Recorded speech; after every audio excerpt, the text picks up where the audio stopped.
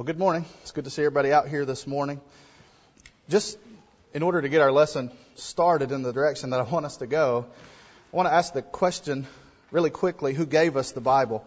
We come here several times a week and we talk about the Bible. We talk about things that it has prescribed for us to do in our lives. But who gave us the Bible? We don't spend a lot of time talking about this, but there's three options on where we receive the Bible from. The first option, I'm sure you've heard this before, the Bible came from good men or angels. That's a possibility. But that really fails because they couldn't be good men or angels that provided the Bible to us, because the Bible states that it's from God. And that would mean that these good men or good angels would have to have lied. And so that doesn't make any sense that the Bible could have come from good men or good angels. The second possibility is that the Bible came from bad men or bad angels. In that case, that doesn't really make sense either, because for bad men or bad angels to produce the highest moral code that's ever been delivered to man, that doesn't make any sense for bad people to produce such a high moral code. And then, by the way, in the Bible, they condemn themselves for lying and being bad. So that doesn't make sense either. And so we come to the conclusion that the Bible must have come from God, and that's what the Bible claims for itself. In 2 Timothy 3:16, the Bible says that all Scripture is given by inspiration of God. And that's what we believe. We believe the Bible came to us from God, that it is God-breathed. Now, I was having a discussion with Harper on Monday night.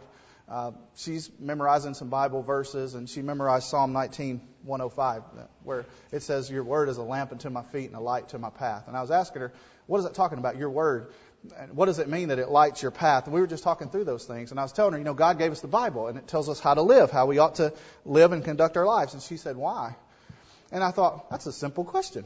God gave us the Bible. And I started thinking about it. That's a pretty complex question. And so that's what we want to talk about this morning. I think it is simple, but it's also complex if you think about it. And we want to just try to answer the question, why did God give us the Bible? Why did He give us the Bible in the first place? And that's what we'll spend a few minutes talking about this morning. So I look forward to studying with you. Please follow along and make sure the things I'm saying are true and right. And let's study, why did God give us the Bible? In the first place, I would suggest to you that God gave us the Bible to reveal Himself to mankind. God wanted us to know who He was and what He was all about.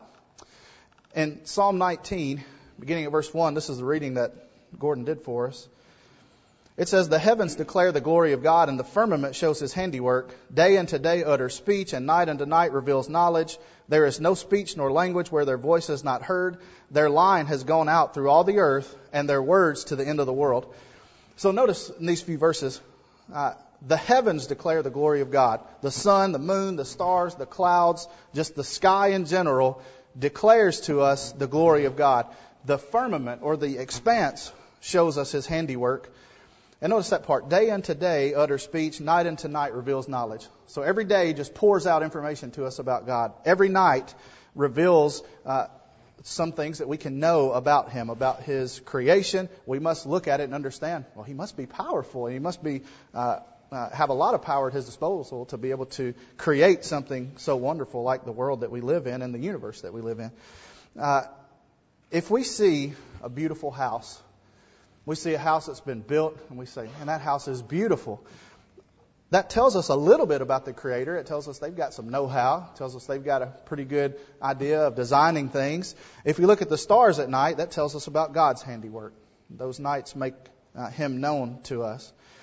And so what I would suggest to you about these verses, though, is even without the Bible, we could know that a maker or makers exist. If we had no Bible, we could look around and we could say, there's got to be some maker out here to make all these things.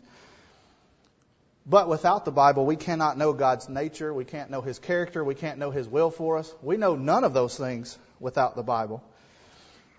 I want you to focus on that last phrase, because we're going to come back to it in just a minute, that says, their line has gone out through all the earth, and their words to the end of the world. So He's talking about the heavens. This pen never wants to work for me. All right. That's not what I wanted to do either. Okay. The heavens is what He's talking about. They declare the glory of God. And He says their line has gone out through all the earth, and their words to the end of the world. The general revelation of creation has went out throughout the ends of the world. Hold on to that. We'll come back to that in just a minute. We mentioned a house a minute ago.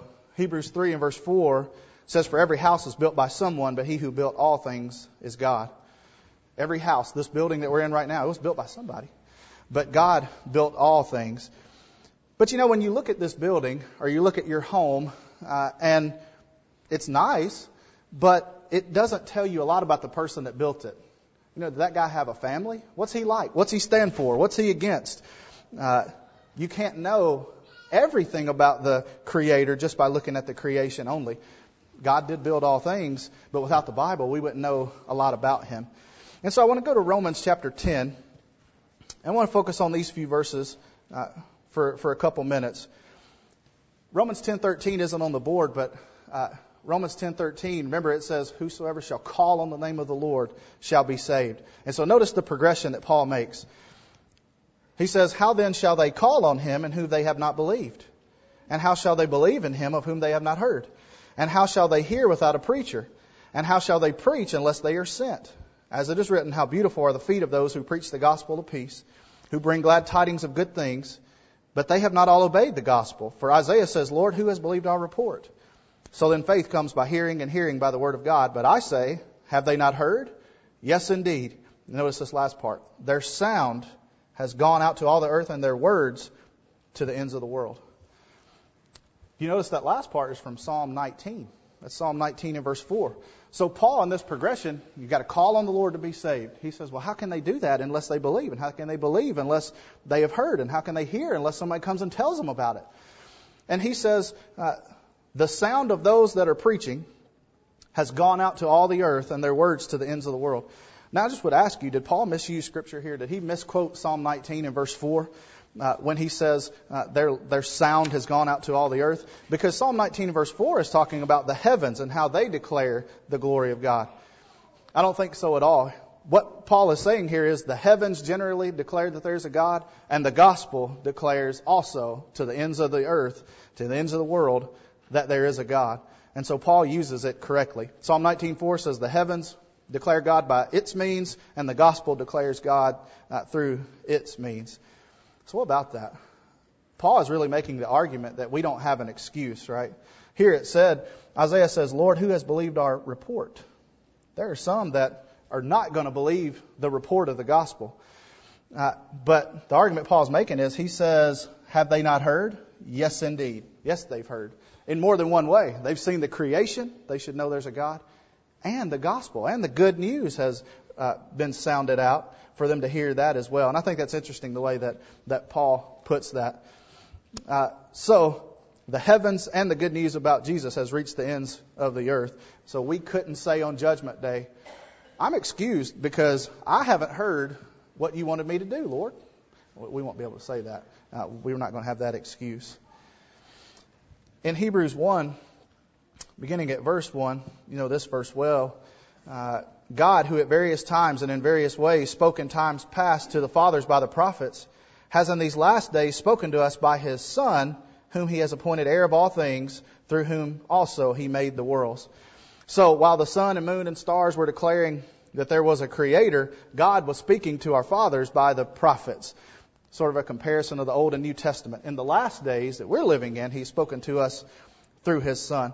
I want to ask you a question. Could you imagine a couple that has a baby born, and they bring that baby home and then they never speak to it? They just never say anything to it at all. We couldn't even imagine a situation like that, could we? I mean, we talk to our animals. We talk to babies as soon as they're born, and they don't have a clue what we're saying, but we love them, so we talk to them.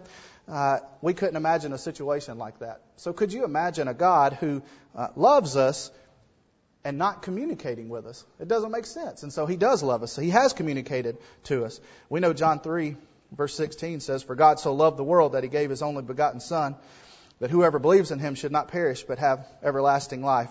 So God loved us, so He communicated to us, and then He demonstrated His love for us by giving His Son to die for us. Like a parent that would do something for their child, even if the child doesn't understand or appreciate what's been done, God has spoken to us and He's demonstrated His love to us.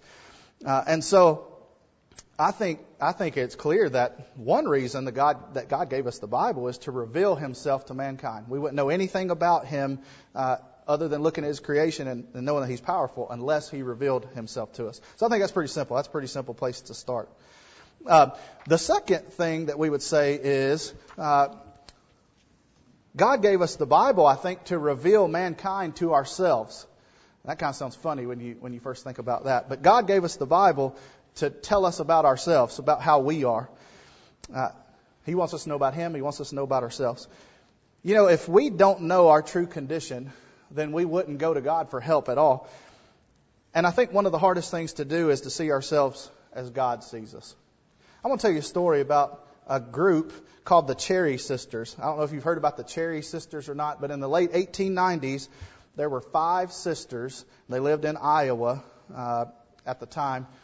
They lost their parents at a young age. And so at their hometown opera house in Marion, Iowa, in the late 1890s, they went to perform.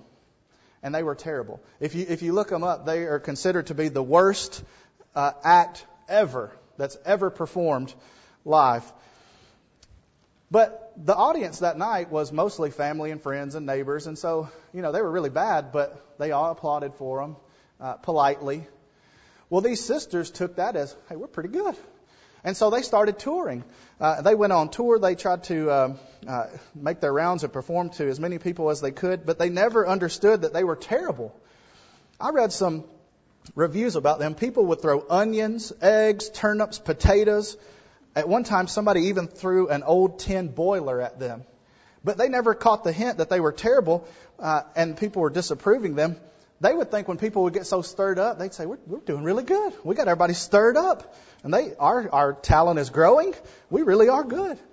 And so maybe sometime you'll look up about them. They thought they were great and they were terrible. They are still considered to be the worst performing act ever. They couldn't see themselves for what they really were. And sometimes it's hard for us to see ourselves for what we really are. If we didn't have the Bible, we wouldn't be able to do that. We wouldn't know about our origin.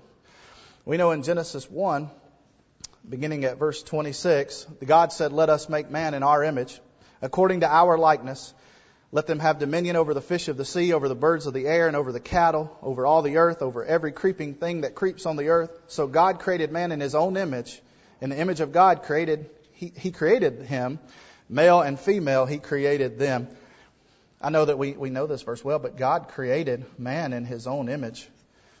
We're told that we are made in God's image. We are closely patterned after God in some way or another. And we understand that we have a soul. And we are created and patterned after God. What's interesting is when you come to the New Testament in Colossians chapter 3, here's some things that are opposite of the image of God. God would never act in these ways. And so Paul is talking about a Christian, how they ought to act. And notice he says, beginning of verse 8, but now you yourselves are to put off all these: anger, wrath, malice, blasphemy, filthy language out of your mouth. Do not lie to one another, since you have put off the old man with his deeds, and have put on the new man, who is renewed in knowledge according to the image of Him who created him. Did you get that? We were created in the image of God, and Paul says when you become a Christian, you're renewed in knowledge according to the image of Him that created you. That's pretty neat. And so we're renewed from the inside out to be like God. We stop, when we become a Christian, we ought to stop the anger, we stop the wrath, we stop the malice, we stop the blasphemy and the filthy language out of our mouths. We stop all that because we've been renewed to the image of Him that created us. And so there's sort of renewing. It kind of makes sense when you talk about being born again. We kind of get a start over and be renewed to that image of God. But we would not have any knowledge of our origin if we didn't have the Bible. We wouldn't know what our objective in life is without the Bible. In Isaiah 43 and verse 7, there it says, everyone who is called by my name, whom I have created for my glory, I have formed him. Yes, I have made him. That's a short verse. We can kind of skip over it pretty easily. But Isaiah said that everyone who's called by my name, whom I have created for my glory. We've been created for what purpose? Well, to glorify God. And if you go to the New Testament, to the book of Colossians chapter 1, beginning at verse 16, this is talking about Jesus. It says, for by Him all things were created that are in heaven and that are on earth, visible and invisible, whether thrones or dominions or principalities or powers, all things were created through Him and for Him. And He is before all things, and in Him all things consist. So, Isaiah said we were created to glorify God. Paul wrote in Colossians 1 that all things were created by or through Jesus and for Him. And so we were created for Him. What's our objective in life? Well, to glorify God. That's our purpose. That's our objective. We wouldn't know that without the Bible. There are books sold every day, I suppose, about self-help books. What's our purpose in life? Well, the Bible tells us our purpose in life. That's our objective.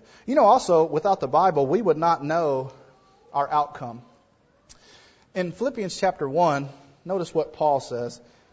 He says, For to me, to live is Christ, and to die is gain. But if I live on in the flesh, this will mean fruit from my labor. Yet what I shall choose I cannot tell, for I am hard pressed between the two, having a desire to depart and be with Christ, which is far better. How did Paul know that to die is gain and to depart and be with Christ is far better than what we have here and now? How did Paul know that? Great thinkers of the day and throughout time have tried to figure out what will be the end, what will be our outcome, but they don't know. How did Paul know? Well, in Ephesians 3 and verse 3, Paul said, by revelation, He made known to me the mystery. It was revealed to Paul what our outcome would be, and so that's how Paul would know that if you go back, well, that's how, if we go back, Paul would know that to die would be gain and to depart and be with Christ would be far better, because it was revealed to him, and it was revealed to him in the Bible. And so just several things there that we wouldn't know without the Bible. Now I want to stop for a minute and ask you a question. Why do so many people hate the Bible then? We've talked about all the positive things so far that we know. Why do so many people hate it? I mean, there's people who actively hate it and attack it and want it destroyed. Throughout time, people have done the same thing. And I think it's true in our day as well. Why? I think the answer to that is because it reveals to us how we really are, not how we imagine ourselves to be. Imagine when you arrived here today, if someone walked up to you and says, I do not like the shoes that you have on today. They're hideous. And if somebody said, your hair looks terrible and your face, that needs some work too. If somebody were to tell you that when you got here, you'd say, man, they insulted me. I'm going to avoid that person. That's just mean. And I don't want to be around them if somebody's going to treat me that way. That would be our natural reaction. Well, if a person came up to you and started pointing out your moral failures, you'd probably avoid that person too. Just something about us, we don't like that. It's hard for us to hear those kind of things. But the Bible reveals to us exactly how we are. It doesn't tell us what we imagine ourselves to be, and it doesn't paint the picture for us prettier than it really is. And so people don't hate and reject the Bible because it contradicts itself. People hate and reject the Bible because it contradicts them. And it tells them how they really are. The evolutionary model pictures man getting better over time. I'm sure we've probably all seen that picture of, there's some little crawling animal or whatever, and it turns into some other little animal, and eventually it gets into a monkey or whatever, and then now it stands up and it's a man. That's the evolutionary model. But the Bible doesn't paint us in that picture. It doesn't fit that scale at all. In Ecclesiastes 7 and verse 29, it says, Behold, I have found only this, that God made men upright, but they have sought out many devices. God made man good and upright, and what did mankind do? They sought out many devices. They sinned. They turned against the way that God wanted them to live. And so that doesn't fit that evolutionary model at all. We started out good and we've progressed to the bad, not started out really simple and getting better as time goes on. That's not how the Bible paints us. That's not really as easy to look at as saying, oh, we're getting better all the time. But the truth of the matter is God made us right and we chose to do wrong. In Romans 3, Paul lumps us all in the same boat. In verse 10, he says, As it is written, there is none righteous, not even one. Not even one that is righteous. In verse 23, he says, all have sinned and fall short of the glory of God. So there are none righteous. We've all sinned. Our purpose was to glorify God, but we blew it. We failed. And so we're lost. And if we die in this condition, we'll be lost forever. I watched on the news and read some stories about the floods that took place recently up in eastern Kentucky. There were people there that lost everything. Their house, all the things in it, their vehicles, their livestock, all gone due to those floods. Imagine the feeling of losing everything. But that can't compare to the person that is lost for all eternity. And that's what Paul said our condition was. The Bible tells us that we've all sinned. And we're in a terrible, terrible condition. In Romans 6 and verse 23, Paul says the wages of sin is death. What we've earned through sin is death. That's the cost for our sin. Now, imagine that you're at the doctor's office and you have a doctor coming into a room and that doctor's going to deliver bad news to you. That's pretty tough to handle, and you expect the worst, and then he delivers some terrible news. I want to tell you that there's no worse news on earth than Romans 6:23. The wages of sin is death. And because of our sin, all of us, we are going to be punished. That's the bad news that has been delivered to us through the Bible. And so you stop and think, well, that's terrible news. Does God enjoy giving us just terrible bad news? God wants to paint a picture for us exactly how we are, not how we imagine ourselves to be. But we must understand, I think, the bad news before we can appreciate the good news. And so the good news comes up in God's cure for our condition. That's our condition. What's the cure? Well, Paul said, I am not ashamed of the gospel, for it is the power of God to salvation to everyone who believes, to the Jew first and also to the Greek. So what's my condition? I'm lost. I'm eternally doomed. I've sinned. And God says, hold on just a minute. There is a way out of that. There's some good news here. And that's what gospel means. It means good news. And it's the power of God for salvation. And so it's available to everybody. To the Jew first and also to the Greek. That's good news too. Everybody's got this available to them. And so we have a way out of that terrible condition. The cost of that gift, though, is the blood of Christ. We know these verses well. Romans 5, beginning at verse 8, says, God commendeth his love toward us, and that while we were yet sinners, Christ died for us. Much more then, being now justified by his blood, we shall be saved from wrath through him. For if when we were enemies, we were reconciled to God by the death of his Son, much more being reconciled, we shall be saved by his life. Can you imagine being called upon to give blood to a large group of people, some of them that don't even care about you, some of them may even hate you, and you're called upon to save their life by giving blood for them? How would you respond to that? That'd be pretty tough, wouldn't it? I mean, if somebody hated me, if they didn't care anything about me, but now they need something from me, and somebody says, will you donate all your blood, all the blood you have, give your life for them? We'd probably say, I don't know. I mean, that guy hates me. Jesus died and he shed his blood for people who won't acknowledge him today, people who even hate him today, but he died for them. And let's just talk about them. He died for us too, because we were sinners as well. While we were yet sinners, Christ died for us. And so those verses tell us the cost of what that gift is. And so I think the second reason why God gave us the Bible is to reveal mankind to ourselves. The picture isn't pretty, but that's what the Bible does for us. It tells us about ourselves. Thirdly, I think the Bible was given to us by God so that we can know the certainty of God's Word. In Luke chapter 1, beginning at verse 3, Luke says, it seemed fitting for me as well, having investigated everything carefully from the beginning, to write it out for you in consecutive order, most excellent Theophilus, so that you may know the exact truth about the things you have been taught. The King James Version says, so that you can know the certainty. And so we can know the exact truth because it's been written down for us. Luke said, I've investigated everything carefully. He's written it out so that we can know the exact truth about the things that we have been taught. How can we know what happened in the Bible times? How can we know?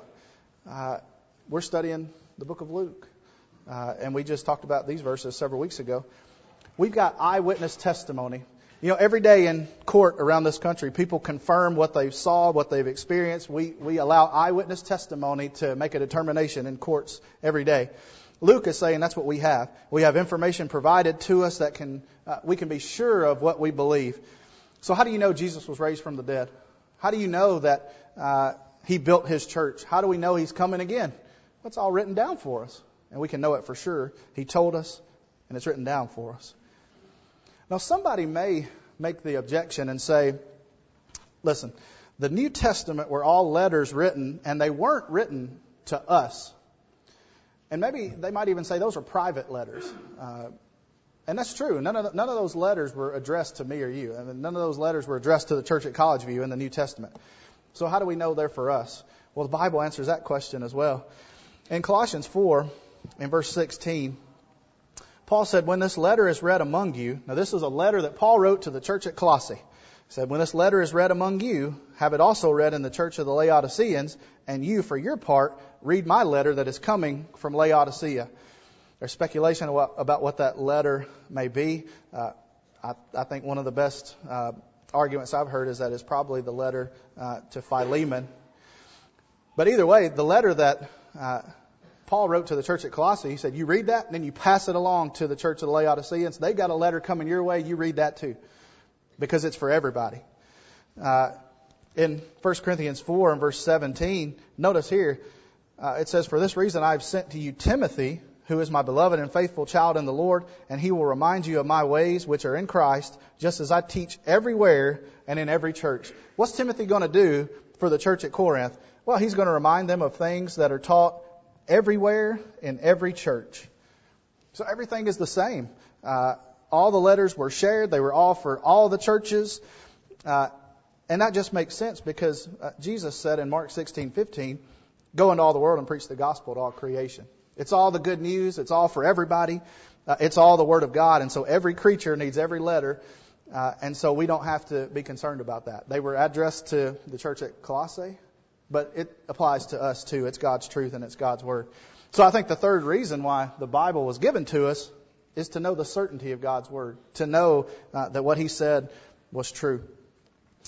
And then lastly, I think maybe this is just a simple point, to produce faith. God gave us the Bible to produce faith. We read earlier in Romans 10 and verse 17, so then faith comes by hearing and hearing by the Word of God. You know, that is such a simple verse, and my whole life, I'm sure you too, I've heard that verse quoted, faith comes by hearing and hearing by the Word of God. That's just so simple. But how would we have faith if we didn't have the Word of God? If God didn't give it to us, we wouldn't be able to have faith in Him. We wouldn't know anything about Him. And so the Word was given to us so that we can read it, study it, and have faith in God and know that what He told us is true and we can obey Him. You know, words have power. Satan knows that. He used words to convince Eve a long time ago in the Garden of Eden that she could disregard what God wanted done and she could do what He wanted her to do. And he just used words to do that. He didn't grab her and push her toward that fruit that she wasn't supposed to eat of. He just talked to her. And he used words to do that. I read an article last night about Adolf Hitler. You know, just unanimously people would say, terrible, terrible guy, terrible leader. Look at all the evil that he did. But I read that he would stand in a mirror and practice how he spoke, and he would use pauses, and he would use hand gestures. And he was able to convince people and cause a lot of destruction and harm because of the words that he used and how he spoke. Words have power. The written word for us has power as well. Different from regular words, though, these are the words that, remember we said, come from God. And they are able to produce faith. In the parable of the sower in Luke chapter 8, it says, now the parable is this, the seed is the word of God. Those by the wayside are the ones who hear. Then the devil comes and takes away the word out of their hearts, lest they should believe and be saved. I want you to notice what is said here. These are the people by the wayside. The people by the wayside are ones that hear. What do they hear? Well, they've heard the seed, which is the Word of God. So the devil knows if that remains in them for very long, they would believe and be saved. The Word of God has power to change people's lives. It can have an effect on them. The devil knows that, and so he has to hurry. The devil has to come and take away the Word out of their hearts. And he's got to do that quickly because the Word of God has power. The devil knows that. So, the Word of God can affect us. And it can affect us obviously for the good because we can believe and be saved by that Word. And lastly, last couple verses I want to read to us. In John chapter 20, beginning at verse 30, John says, truly Jesus did many other signs in the presence of His disciples, which are not written in this book. But these are written that you may believe that Jesus is the Christ, the Son of God, and that believing you may have life in His name. John says that we only know Jesus by what's been revealed to us. We only know His will for us through what He's revealed. Now notice he uses the word written twice here. And so he says there's a lot of things which are not written in this book, but what has been written is written so that you may believe that Jesus is the Christ, the Son of God. God's written word for us is written down for us so that we can believe that Jesus is the Son of God. And then when we believe, you might have life in His name. We can have eternal life through Him. And the only way that we can know about that at all is because God revealed that to us in the Bible. So I appreciate your attention this morning. Again, I think this is a simple question. Why did God give us the Bible? But when you start thinking about it, it's pretty complex, isn't it? What's amazing is that God has communicated to us, and maybe even more amazing, people disregard God's Word. You know, I was thinking about how children, sometimes our kids, are scared of the dark. You know, they want you to lay with them in bed. They're scared of the dark. They don't want to be there alone. But so many times when children grow up and they become adults, they are afraid of the light. Obviously, we're using that in a couple different ways. Children are physically scared of the physical dark where they can't see, but so many times adults are scared of the light that's provided to us in God's Word. He wrote it down for us. God went through a lot of effort in order for us to know Him, know our condition, and know how to be saved. And so the question that I'd ask to you as we bring the lesson to a close is, have you taken advantage of that? God's done a lot of work for us to tell us what to do. Have you obeyed Him? The Bible tells us that we must hear the Word, and faith comes by hearing the Word. It tells us we need to believe in Jesus, that He really lived, He really died. We need to confess our sins because, as we read, Paul said we've all sinned.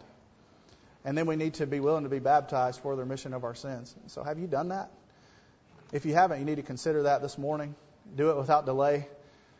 If you have done that and you become a Christian, but then you realize that you've sort of neglected the written Word. You know what it says for you, and you sort of turned from it. Maybe like that parable of the sower, you've fallen by the wayside because the devil has sort of taken that Word out of your heart. If you need to make your life right, you have the opportunity to do that this morning as well. And if we can assist you, please let us know while we stand and while we sing.